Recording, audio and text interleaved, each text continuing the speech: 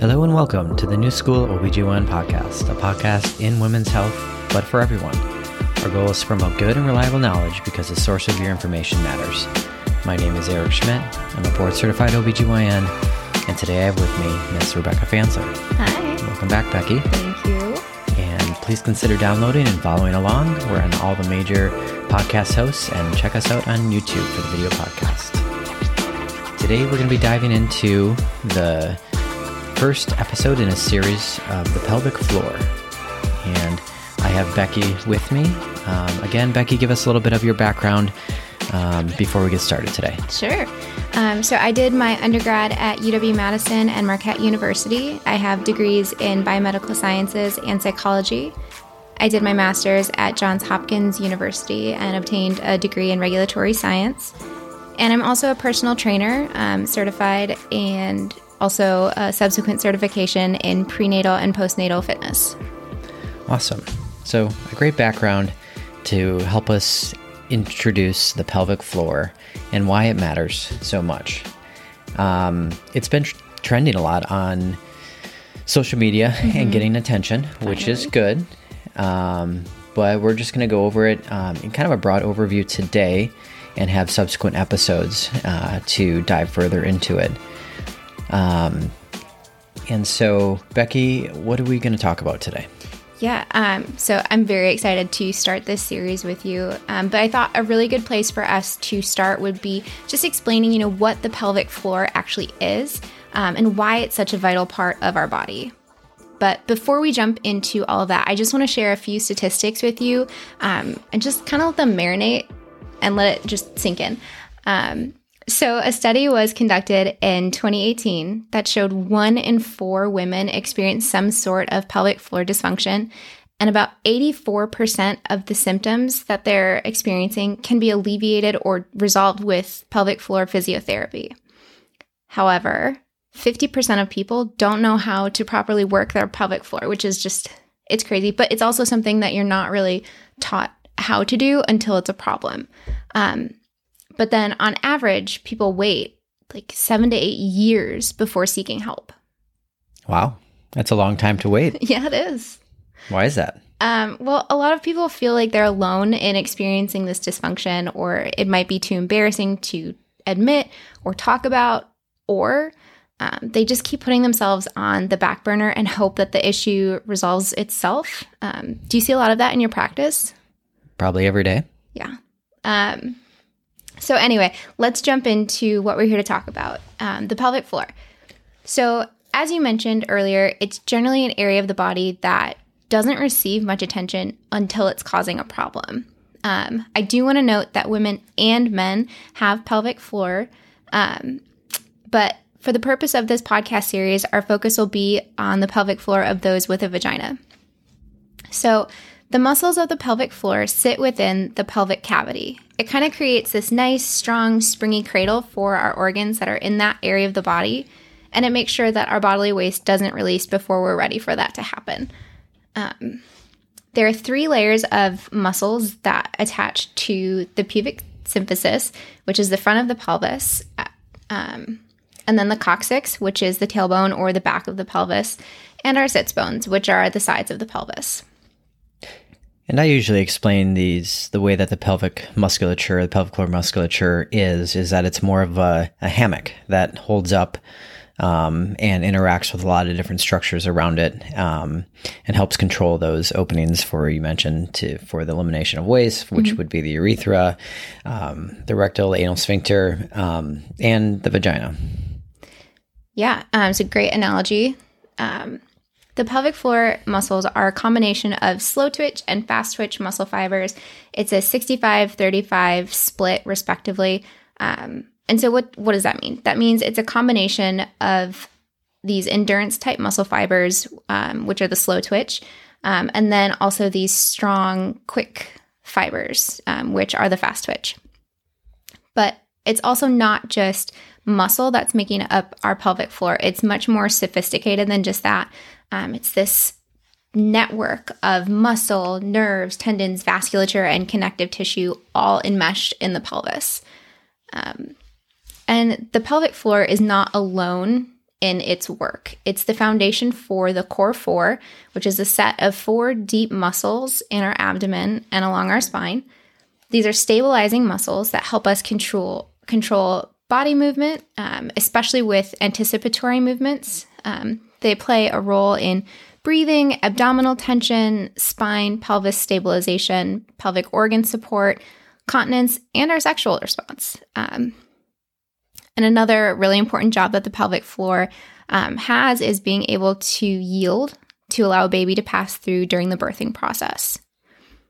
And if you're looking for a way, just if you're curious, to remember what it's responsible for, there are the 4 S's: stability, support, sphincteric, and sexual. And then just to give like a little example of how these muscles work together when we're exercising. So the pelvic floor is there working with our core 4 to help support our spine and also keep the gates of our bladders and bowels closed while we're exercising. It's not generally a good time for those to stop working. Mm-hmm. A healthy pelvic floor is strong. It has endurance and timing and coordination with the core 4, and it's got control. And you're probably wondering, what are the core 4? I've brought it up a few times. Yeah. So there are the 4, pelvic floor, diaphragm, transverse abdominis, and the multifidus.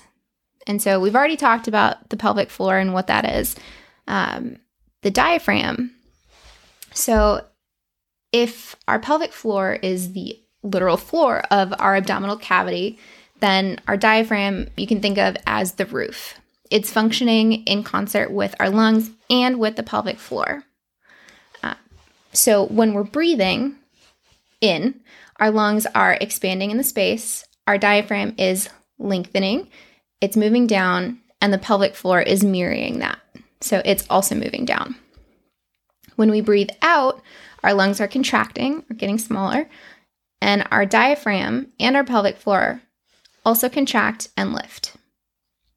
But a common thing that happens with posture, or I say it's becoming more common because we tend to have a habit of like slouching forward to look at our phones or our computers. But this can actually affect your pelvic floor negatively. So instead of our diaphragm having all of the space that it needs to expand, it doesn't really have that anymore. So we're only breathing into our chest. It's kind of coming up instead of allowing the rib cage to expand outwards. And that is weakening the engagement of our diaphragm and our pelvic floor.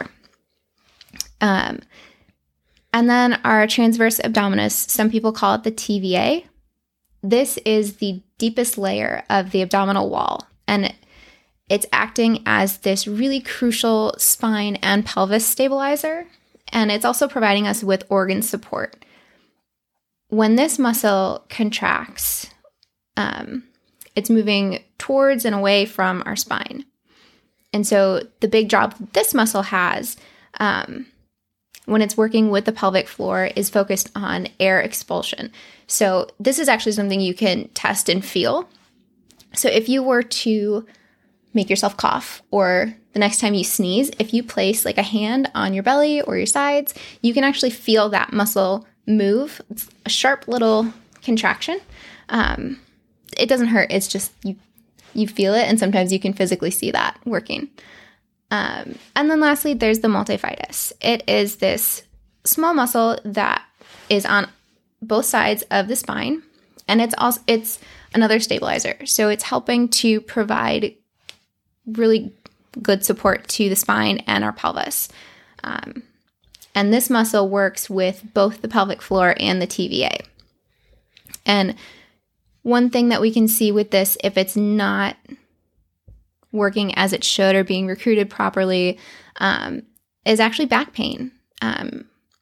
So weakness in this muscle in particular can cause back pain. And so we can see this like loop of pain and weakness. So if that muscle isn't being recruited properly, you're experiencing pain.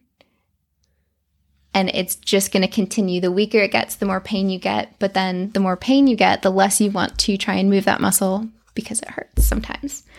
So it's another muscle that can be affected by poor posture. But now that we kind of know what the pelvic floor is and why it's so important, I was wondering, Eric, can you walk us through some potential problems that could arise if we start to experience pelvic floor dysfunction? Yeah. So, the main categories of, these diagnoses of pelvic floor dysfunction, they're multifactorial, but the pelvic floor definitely contributes to things like incontinence. That can be both urinary incontinence and fecal incontinence. It can contribute to pelvic organ prolapse. This is one of the I see in clinic that patients are the most scared of, although inherently it's not dangerous, albeit, very disruptive potentially. And the vaginal vault or vaginal canal we like to think of as, has different sides to it. There's anterior, or that's what someone might say if they, say their bladder is falling out. Posterior, that's the rectal side, and the apical, that's more the top of the vagina or cervix and uterus. And so those different areas, if weakened, and again, multifactorial. So this can happen from a number of different reasons, but one of those reasons potentially could be, pelvic floor, weakening or dysfunction. And often what I see in clinic too is pelvic floor can cause, or is one of the sources that you always have to keep in mind when someone's coming in and having pelvic pain, or painful sex, or dyspareunia it's called, as one of the potential. Often I think people come in, or people hear, have their pelvic pain, and it seems like, okay, it must be something like, I have a fibroid, or I have endometriosis. That must be it. But patients are often quite shocked when how frequently we diagnose potentially a pelvic floor dysfunction. So, even with the growing recognition of the importance of the pelvic floor, many people are surprised and potentially apprehensive when we give that diagnosis in the clinic, because it just it's not one of those common things like we talked about, like a problem with the uterus, or a problem with endometriosis, or problem with the bowels. It's not thought of as a common thing, but actually it can be quite common. Yeah. And so it's good that it's starting to get some recognition out there.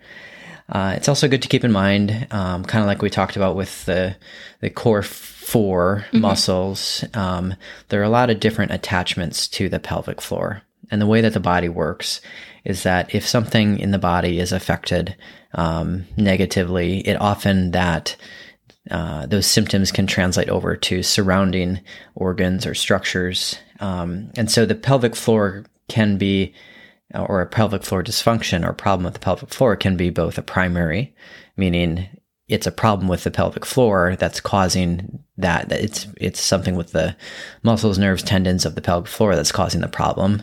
And fixing that will be the goal, or it can be a secondary disorder. Again, these are different attachments of muscles, or other organs in proximity can inflame or disrupt the pelvic floor, leading to the symptoms. And so the treatment will be often directed at fixing that issue, also fixing the pelvic floor. But if you just try and treat the pelvic floor, you might that problem might be continuing or recurring, is what I mean, because there's 28 different muscles that attach to the pelvic floor. Whether someone's having inflammation in their pelvis, whether it's from the uterus, endometriosis, bowel problems, whether it's constipation, diarrhea, inflammation, Crohn's disease, those all translate to the pelvic floor. If there's inflammation in that area, it'll translate to the pelvic floor, because again, the pelvic floor is a hammock. It's holding up a lot of different organs, connecting to a lot of different organs. And so it's in direct contact with a lot of things. And so, yeah, all of that is just a very brief overview of the pelvic floor and the different areas that, we'll be getting into in the future, and having, further experts on the channel to talk about these things, whether it's physical therapy. We even have a very exclusive guest coming on. I'm looking at you, Jamie, to talk about things like incontinence and pelvic floor prolapse, which we talked about earlier in the podcast. So keep following along with us. We'll dive further into this in this series, along with many of the other different series that we've started. So it's going to be a good one, though. Yeah. Anything else you want to add?